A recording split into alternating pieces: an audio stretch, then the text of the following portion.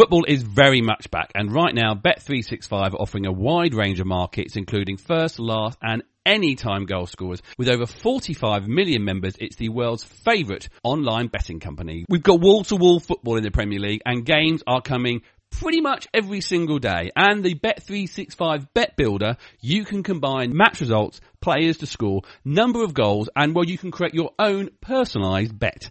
If you can't watch a game live, then do not worry. The Bet365 Match Live features can be used on the app, and you can follow every moment through live graphics and text. Bet365 is the world's favourite online betting company. The app can be downloaded from Google Play or the Apple App Store. Remember, over 18s only, and please gamble responsibly.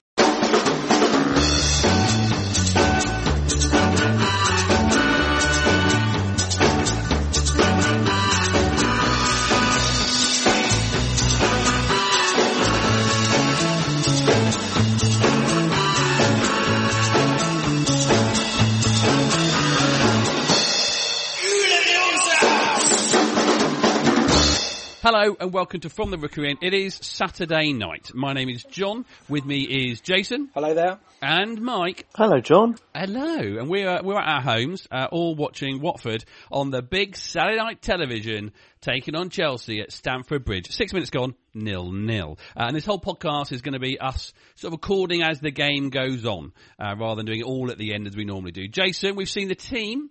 3 changes. Referee, where is the free kick? And we will probably hear Arlo in the background. But Jason, there were 3 changes to the team. Chalobah, Mariappa and Kabasele coming in. What does that mean? Well, we're still 4 at the back, 2 in front of them, 3, and then 1 up front, which is, of course, Troy Deeney. But the graphic that we saw from the club was Hughes out left, Mariappa on the right, and Firmino on the left. How do you sort of see that? Does that make sense to you? Yeah, we've seen Kiko cover on the left before, and he did a pretty decent job when in sort of Pearson's early days. So not entirely surprised by him moving to the left. Maybe a little bit more surprised by Mariappa coming in, but perhaps that's just to rest players. I don't know why he hasn't decided to go with Holebas instead of Messina. Well, is it what's in front of him? Is it the fact that he's put Hughes? It could very well be that. We've talked about it before with Kiko and his desire to get forward and overlap, and you can see that working quite well. I don't know if there's anything up with Nacho. If you're going to do that with Kiko, I'd have expected Nacho to have come in on the left-hand side and play that role instead of Hughes, but he's not in the squad at all today, I don't think. So if he's not available, then okay, let's put Hughesy out there. We'll expect him to probably tuck inside a bit more, play a bit more central. I think when we're defending, we're probably more likely to see a 4-5-1 than anything else. Just get that one away. This is the trouble when we're recording the podcast. It's so nervy watching it. So yeah, I'd expect when we're defending a 4-5-1 with sort of either Deeney or Sarr being the lone striker, perhaps Deeney tucking back inside because he could be more defensive, and leaving Sarr on the shoulder of the last man to try and get away with his pace. Mike, we spoke to Liam Tammy, who's the Chelsea correspondent for The Athletic, and he sort of said, the way to beat Chelsea is to sort of frustrate them for quite a long period of time. And I suppose when I saw Hughes, I wasn't surprised, because that sort of makes sense. Have another terrier in there, why not? Yeah, I think Will Hughes has been one of the better performers since the restart. He's been the one that's come out and looked like he's been willing to put the hard yards in and try and make something happen. So yeah, good to see him shifted out. I think he is such a talented player that players would always argue that they'd rather be played in their ideal slot, but I think you know what you're going to get from Will Hughes. So putting him out there, you can trust him, can't you? And you can trust him to at least make a nuisance of himself. So yeah, fascinating to see Chalobah given an opportunity to come straight back into the side, and just goes to show that Pearson has faith in him, and there is still perhaps hope for that midfield trio of Chalobah, Doucouré and Capoue. It'd be interesting. They've got to take hold of this, haven't they? They've got to do a lot of legwork in this game to keep Watford in it for as long as possible, and hopefully allow Watford to maybe create something on the break. Mariappa at right back, I guess, is a concern. Maybe wouldn't necessarily be your first choice, would he, as right back? But again, he's one of those who doesn't tend to let us down massively. So we shall see. Yeah, 10 minutes gone, and pretty cagey stuff so far. Although Chelsea getting forward more than we are, unsurprisingly. Yeah, well, I think the Mariappa thing, I don't think I'm as worried about it. The Mariappa thing doesn't worry me as much because he's starting there. But the thing, I think, the very wise move, Mr. Pearson, is I don't think Chalobah has scored against Chelsea. Old boy rule. He's going for the old boy rule. Is there a chance to get a goal against your old team? I reckon that's exactly where Pearson is thinking about why he's playing Chalobah. Nothing tactical. It's all about stupid superstition. So we'll do a little bit every so often throughout the game, and we'll see how it goes. Like I said, it's cagey. It's not tidy, but let's see how the Hornets get on away at Stamford Bridge.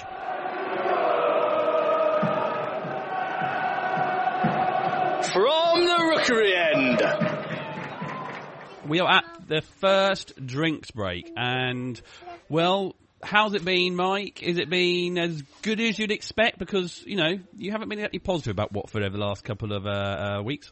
Well, quarter one done, and it's 0-0, so you've got to say probably mission accomplished so far. Watford making some progress down the left-hand side. Will Hughes getting into the game a little bit, and Kiko Femenia getting forward quite nicely. So, yeah, some promise down that side. They haven't, as has been the one of the downsides since we came back after the break, they haven't been able to get Sarr into the game at all. Perhaps that's why Chelsea have got more of an eye on Sarr, allowing Watford to capitalise down the left a little bit. Giving free kicks away. They've had 2 or 3 now, Chelsea, in decent positions, and unfortunately Etienne Capoe's picked up a yellow card. And I have to say, whether that was a yellow card challenge for me is very, very debatable. They've mentioned on the TV that VAR was actually checking it to see if it should have been a red, and I don't know. You've got as a midfielder, really, you should be allowed to make those sort of challenges, I think. And then there's one, not quite as bad in front of the Chelsea penalty area, allowing Chalobah to spoon one over from a free kick. That wasn't a yellow card, so a bit disappointing. And now Capoe, perhaps that blunts him a little bit because he can't fly around as much as he ordinarily would have done. But Chelsea, as you'd expect, really in the ascendancy when it comes to the attacking threat. But Watford hanging on in there so far. And defensively, Jason, how are we performing? How are we performing as you'd expect? No.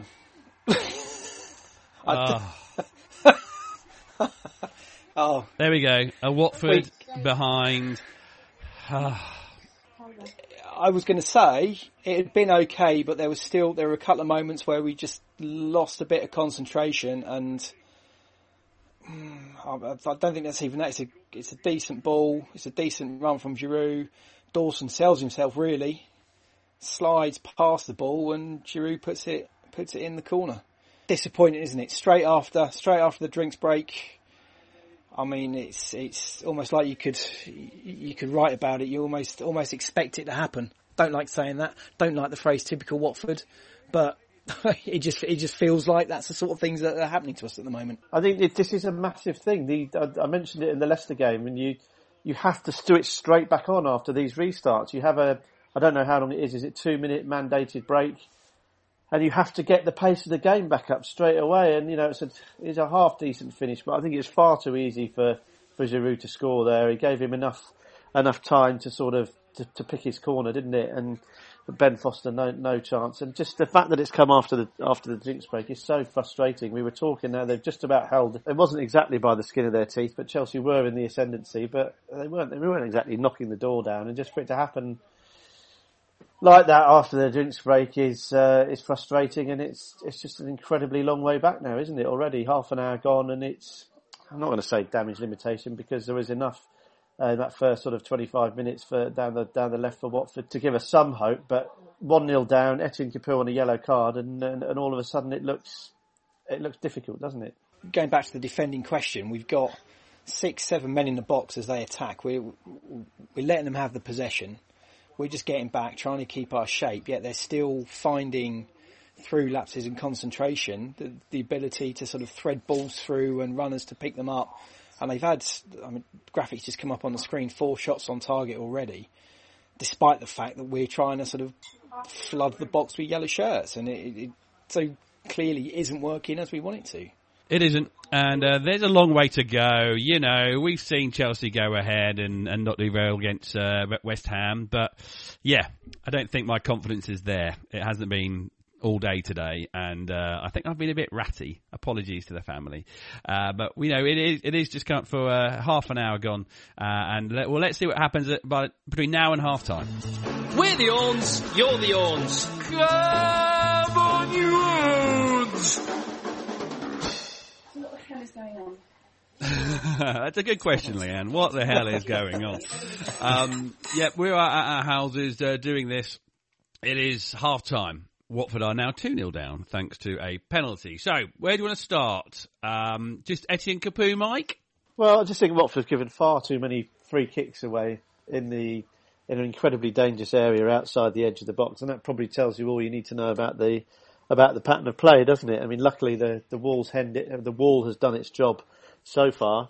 I think it just goes to show that how much Watford are on the back foot since we spoke after Chelsea went ahead. The positives that we mentioned in terms of Firmino and Hughes haven't really been seen at all. Sarr got forward once and fizzed an early ball in, which caused a bit of difficulty. We got a corner from that.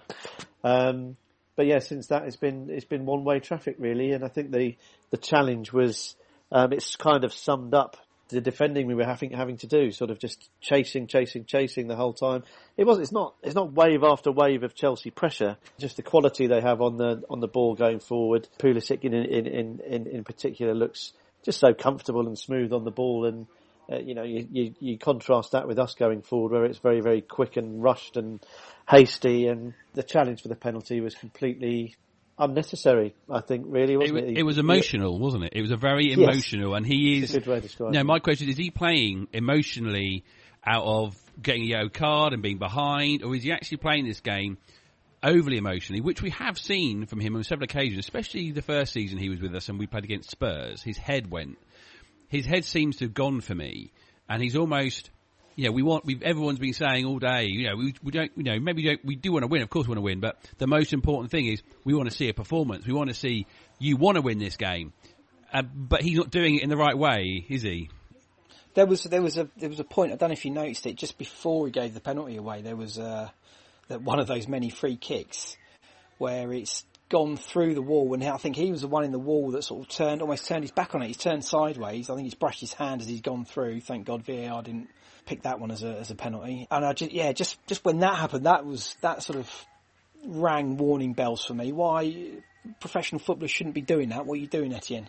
I hadn't really thought of it like that. I think for me it summed up more just the pattern of play, really. And I think he's obviously desperate to try and run things, isn't he? He has been one of Watford's most consistent performers this season, if there has been such a thing. And I think you're both right. I think it looks like his head's gone to a degree. I think it'd be unfair to pin the fact that Watford are 2-0 down at half time solely on him. Obviously it was not an ideal obviously challenge for the penalty, but we've been up against it really, haven't we? Without, Ben Foster hasn't exactly been clawing them out of the top corner, and we haven't been clearing them off the line, but we have really been, there's only really been one team in it, hasn't there, in reality? Well, Jason, you got 45 minutes to go. We are 2-0 down. We have got more games to go. And of course, a result and a win is, a draw, great. A win, amazing from this point here. But what are the most important things you need to see from Watford to make this a positive game for us going onwards? I think they just need to start again, don't they? Without getting too cliched about it, let's play the second half as if it's the first. Let's go out as if it's 0-0 and just try and get a result in the second half. I mean, you could say, okay, let's go for it. We've got nothing to lose. But what happens if we end up losing 3, 4, 5-0? Does that damage the confidence even more? I wouldn't want to complicate things. I wouldn't want to get into their heads and make things confusing. I think I would say, let's just start again. Let's have a go. Let's pretend it's 0-0. Let's go out. Let's see if we can win the second half. And if you get one back, then Chelsea will start getting nervous. And then maybe we can get something. I don't think it's likely. I don't think it's going to happen. I think this game's gone. Let's just try and get out and not come out of this game completely bereft of confidence, if that is at all possible, if they're not bereft of confidence already. That's what we need to do. That's absolutely what we need to do. They need to have something to take out of this game. The absolute baseline is that we can't lose 4-5-0. We just can't afford to do that because goal difference is going to be as good as a point. We've seen Bournemouth ship a load today. Villa have got to go to Liverpool. Hopefully Liverpool have got over their hangover that they're evidently struggling with. Goal difference is as good as a point, and it's going to be very, very, very tight.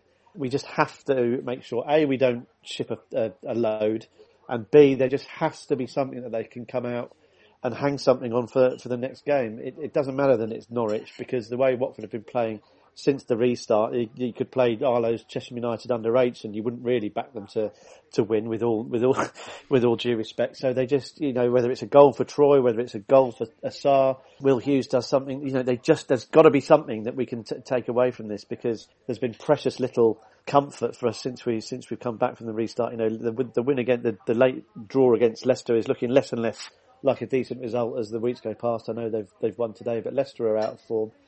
We just have to, there's got to be something. There has to show some element of fight, and you guys talked very well about Etienne Capoue and about the way he was doing. There is a way to fight, and it's not to lose your control. You have to be cool, calm and collected in this. You can still battle without completely losing your head, and that's what we've got to do. And I'd like to think that, I wonder whether Pearson will change things up at half-time. He didn't change things when things weren't going well against Southampton. This is slightly different.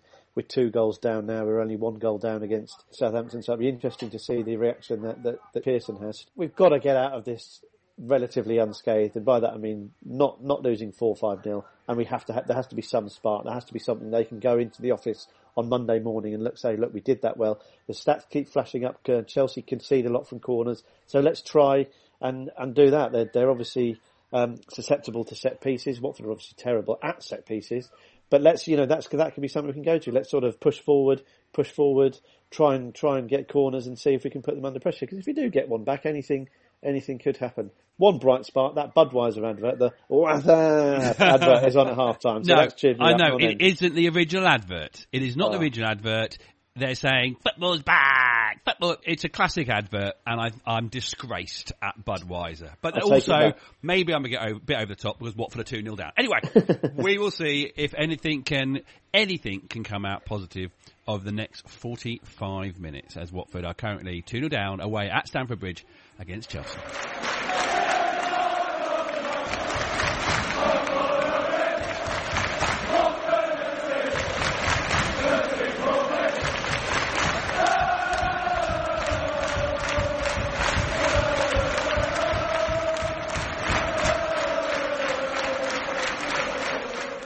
And there we go. Watford finished the away trip to Chelsea 3-0. Another goal, but it was injury time goal from Barkley. It did take me a couple of minutes to remember what his first name was. I got stuck with Niles and Charles, but it was Ross Barkley with a very, very late goal. Jason, my role, I believe, in this podcast the last 10 years has to try and be positive, to find the positive, or at least get you guys to find the positive in performances. What have you got, Jason? I think I've got a couple. Oh. I'm going to start with, in the first half, teams have worked out that we've got Sarr and how good he is and nullify him quite quickly. And I was quite pleased that we didn't just try and batter that down and sort of keep going down that route. And we actually were able to switch the ball down the left. And I thought Kiko put in a decent fist of being the man on the left-hand side, out of position, making those overlapping runs. Final ball probably let him down a little bit, but I was pleased that we weren't just sort of trying to almost sort of flog a dead horse in sticking with Sarr, who's clearly not at the races really today because Chelsea were looking after him. The other one I'm going to bring up is Danny Welbeck through the middle. When we switched him to the middle, all of a sudden we looked dangerous. He was picking up good, intelligent positions off the shoulder, sort of in the channels, where all of a sudden the midfielders getting a bit of space in between their sort of defensive midfield were able to play balls through because they had something to aim at. He was probably unlucky not to score when he came through, and then made a good run again, sort of finding a channel to run through, beat the centre back, got in, and had that great chance for Hughes, who was probably a bit unlucky. Loftus-Cheek did a good job there to deny us a goal just before they got their third. But all of a sudden we looked a threat. with Danny up the middle. I quite like that, and I just wonder if that's something we'll consider using in future games. Mike, the what was the tactic for Watford? Was it just let's not get rolled over? Yeah, I think so. I mean, it was a match really in name only for the most part of it, wasn't it? Watford weren't threatening at all, and having gone in at half-time 2-0 down, the fear was, as we said, that they could end up losing 3-4, 5-0. As it was, they lost 3-0, and Bournemouth have taken a tonking this afternoon. But actually, we've come out of it exactly the same, -3 on the goal difference. So yeah, I think, and they probably did do a reasonable job actually of hanging on in there. I think on the commentary, Alan Smith felt like he was reaching a little bit at the time. Said, "Oh, they've hung in there." That's kind of almost all they did do. But hearing Jace talk there, I think he is right. We did look smarter and sharper and more like a threat when Danny Welbeck came on, and you could kind of see what we were going for. We were trying to stay in the game at 2-0 and then build up a little bit of a head of steam towards the end of the game. We didn't do. We could see the shape. We could see it sort of slightly forming. We could see the idea, but we were so far away from putting Chelsea under any sort of pressure. The fact that we crossed the halfway line a couple of times and you thought, oh, something's on here, just goes to show how far off the pace we were as a team, and how far away it was from being a contest. And Danny Welbeck had that one chance. I do agree. I thought he looked good, and I think he must have done enough today to earn a start against. Oh, he's got to have done against Norwich. But it was so telling, wasn't it, when he had that chance just outside or just inside maybe the 6-yard box. He opened his body up, tried to put it in the bottom right hand corner. How many chances have we seen Watford create like that since the restart, and probably in the last 10 or 11 games? And I tell you, the answer is next to none. As an attacking threat, this Watford side is beyond feeble. And I know people are already Chelsea away. That's fine. We didn't really expect to get anything out of it. I said at half-time we need to take something out of this game, and I think what we've taken out of it is that the shape we ended the game in was slightly better. Welbeck was the only one that looked like he was capable of creating anything. It's a very, very faint beacon of hope, because that was, I mean, Watford's attacking threat is just such a huge concern. It's almost, we've forgotten what a chance looks like. We've forgotten what seeing an opposition goalie making a save is like. That's what it was like when Welbeck had that chance today. Leicester was a last-minute equaliser, overhead kick from a centre-back. Southampton was a consolation goal, an own goal. You cannot overstate just how far off being a problem for an opposition Watford are. It's hugely concerning. And I always say it, I'll say it again, Chelsea are, they're third in the table, fourth in the table. This is a very, very good football side we're up against. It's away from home. I think the last time we won at Chelsea in the league was 1986. It doesn't happen very often. It was very unlikely it was going to happen tonight with the form that Watford are in. But it's just the threat that they carry. It is so minimal. And it just felt like, I joked about, Arlo's Sheffield United under-8 side. What it currently feels like when you watch Watford in Premier League action is like a conference side or a lower league side playing a cup tie against a Premier League side, happy that they're going to get half the gate receipts and they will take the fact that they don't lose 6, 7, 8-0 as a result. That for me is how it feels. Watford aren't in these contests in terms of the end result. At the moment, they're making up the numbers, and they're not even doing a very, very good job. They're not doing a very good job of that. Jason, there is no threat going forward? And I know this is the easiest thing to do as a football fan when you're not winning or you're not scoring or there's something missing, is to go, well, what isn't there? Is it, were we just so dependent on Jerry? I don't know if we'd have missed him today or any of those games that we've had so far in the restart. I think we will miss him on Tuesday. I think we've accused him in the past, and I'm sort of quoting Mr. Parkin here. I think you've called him a flat track bully in the past, and I think that's exactly what we need on Tuesday to get a result out of that game. We need someone who's happy to turn it on against supposed weaker opposition, teams that struggled, teams that will be scared as soon as they see that kind of player on the pitch. and he's not going to be there. Whether that will have a bearing on the outcome, I don't know, but it would have been good to have him in the side on Tuesday night. There's a question. I'm not sure. Anyway, Mike, we got a tweet. I put out a thing earlier on. Any questions? Anything you want to get involved with? And we got a tweet from Luke Elkens, and he says, "I'm not sure about this one. What do you reckon? Probably needs a whole pod on this. It's not a simple answer, but what are your boys' thoughts on how the Pozzos run the club? Do they need to reset us like Brighton have done?" Well, I think with the Brighton reset was a complete change in footballing philosophy, wasn't it? They got rid of Chris Hughton, who'd kept them up, and brought in Graham Potter. So that's a change in footballing philosophy. I don't think they're scared necessarily of that, because we've seen them brought in different styles of coaches to a degree.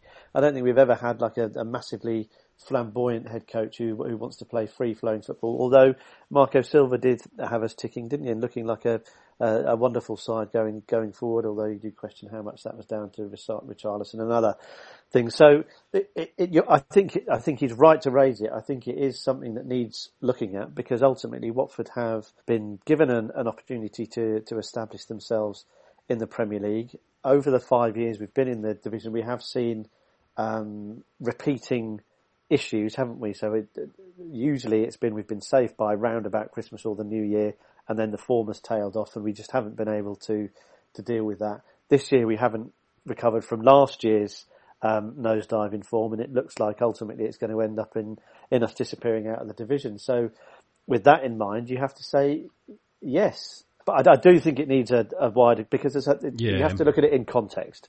But the fact of the matter is, and the way that we're talking, or have been talking since, for most of the season, in reality, not just since we've come back from the restart, although I think that does tell its own story, the fact that Watford have been unable to lay a glove on any of the sides that we've played, and out of form Leicester, Burnley, who are completely shorn of half their side on the back of losing to Manchester City. Southampton, a very, very good side, but if you need to put up a fight against Southampton if you're going to stay in the Premier League, and then we've been rolled over by Chelsea. We shouldn't be in this situation, but we are, and the fact that we are bears out the fact that there is a question worth asking.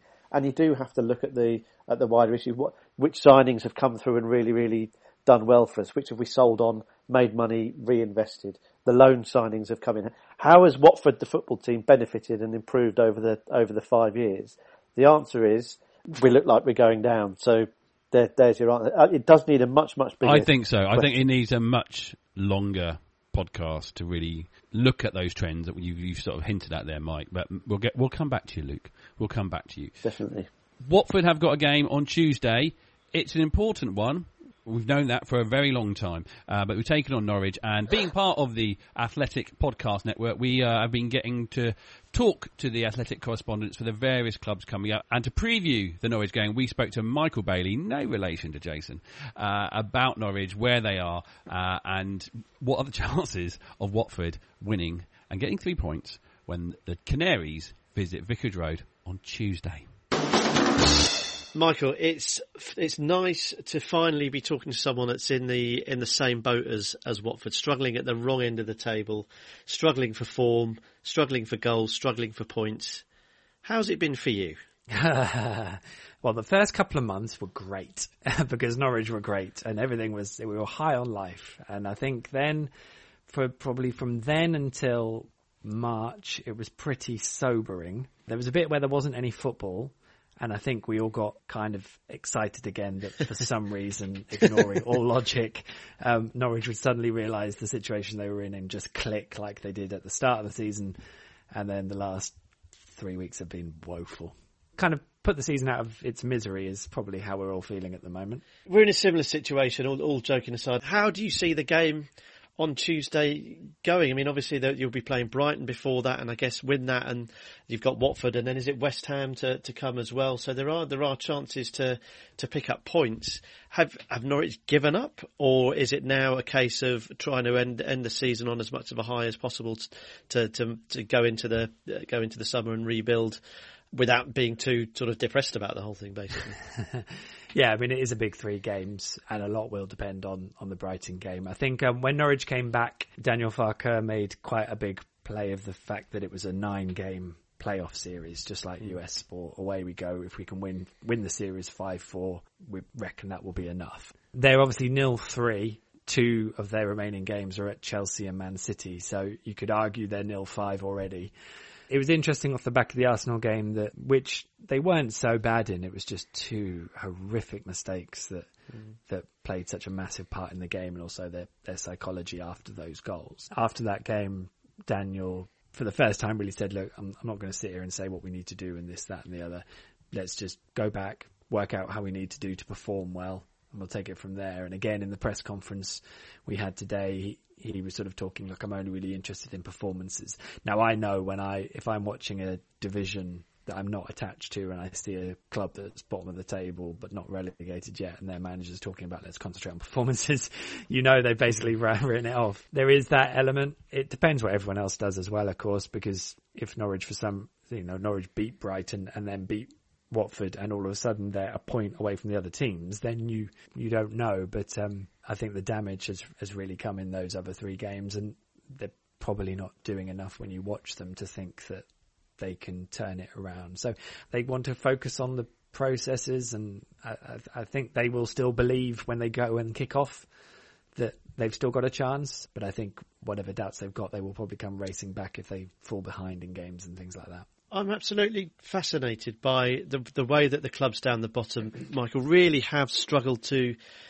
even look motivated. You've been at Carrow Road, you've watched the games. Obviously, one of them's been a cup tie. But do you think this sort of playing in front of an empty ground is a massive Achilles heel for teams down at the bottom? Because it's been raised, it's been mooted, but then you look at the bottom of the Championship, for example. Hopefully, not somewhere where neither of us will be looking at next year. But those teams have come out. The trap's absolutely flying, playing behind closed doors. They've put incredible runs of form together. So, what sort of impact do you think it has had? The thing that really caught me with the Southampton game. So Norwich put a huge amount on that game because that was going to set the narrative of how things were going to go. It was a great opportunity against a team with not a lot to play for, theoretically. Norwich had beaten Spurs over 120 minutes the week before, although they had a difficult week with a positive COVID test, obviously, and whatever went on before the actual game. But they started well, but they didn't get themselves ahead. Although it was the first experience of behind closed doors football in this kind of situation, once the game was played, you kind of were just focusing on what was going on with the game. But the thing that struck me is the moment Norwich went behind, it was like the floor fell out and they just looked everything was so lonely.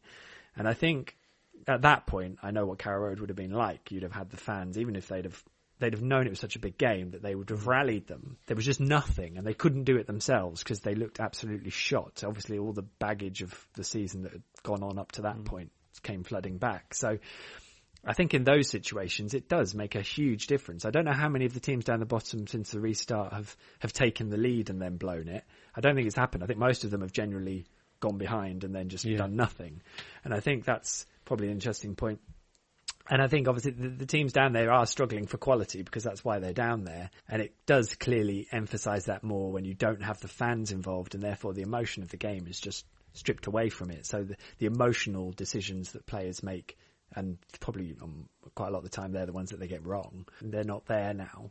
I think that's probably played a part because we're talking about very good sides at this level. And I've never really bought that the Premier League is one of these really tight divisions where anyone can beat anyone. I think there's a real disparity in quality generally across the division. And so one of the great sort of things that mixes that up a bit, and I think we've looked at Norwich and thought, well, have you prepared properly? Are you as physically fit as you thought you were? Which, especially against Southampton, who looked very strong and finished the game really strong. But I think that was as much to do with the psychology, really, rather than the actual fitness issues of it, because Norwich looked reasonably strong with 10 men over 120 minutes against Man United. So I think what you have is players left in their own heads more, and I think that psychological situation is dictating a lot more, and that's why these teams at the bottom are struggling so much. But it's interesting with Watford. I honestly didn't think you guys would struggle as much over these opening games.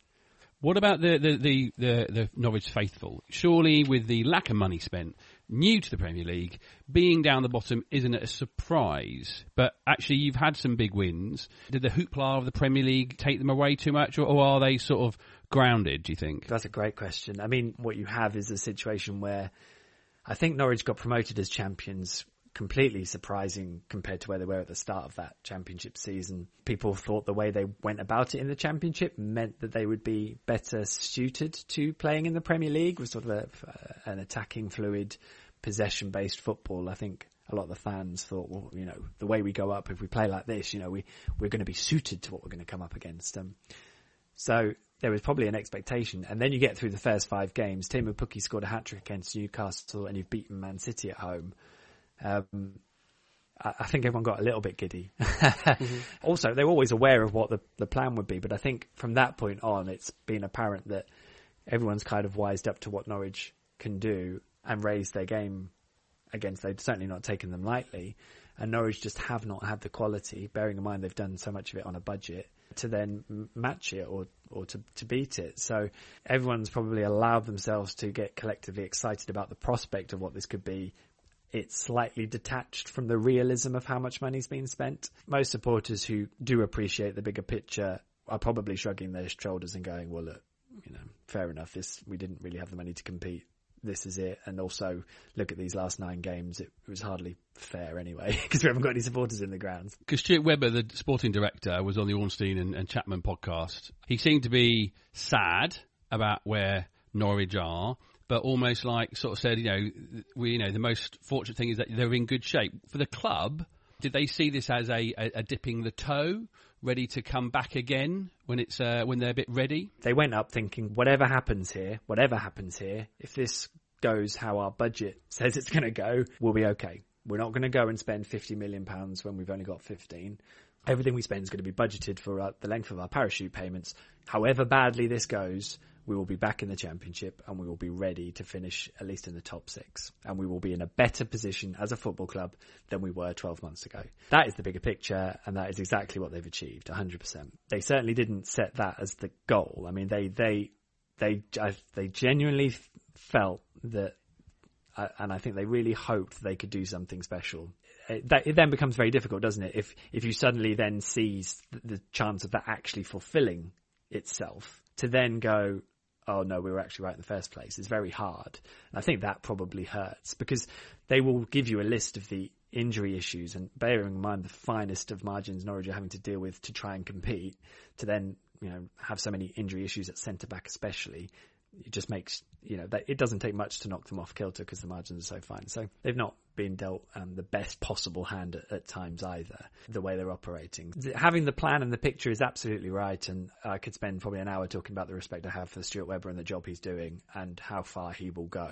But there are a lot of other things that will come into play as and when Norwich are relegated and dealing with the Championship, in terms of a different set of expectations, in terms of the way that Daniel Farke has then got to manage a club that has gone up and then come down and it's got to try and go up again. It's such a different dynamic to just taking it and trying to build it from the off. So there are some unique challenges that they haven't had to deal with so far as a group. A podcast made by Watford fans for Watford fans from the Rookery end. Jason, the finishing 11, is it the one you're going to start with in the next game? Or is that, am I just trying too hard to make too many changes?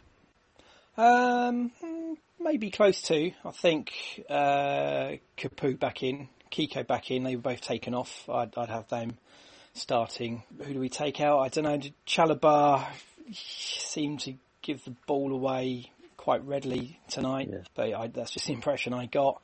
Pereira, when he came on, gave the ball away a couple of times, but he might be able to offer something.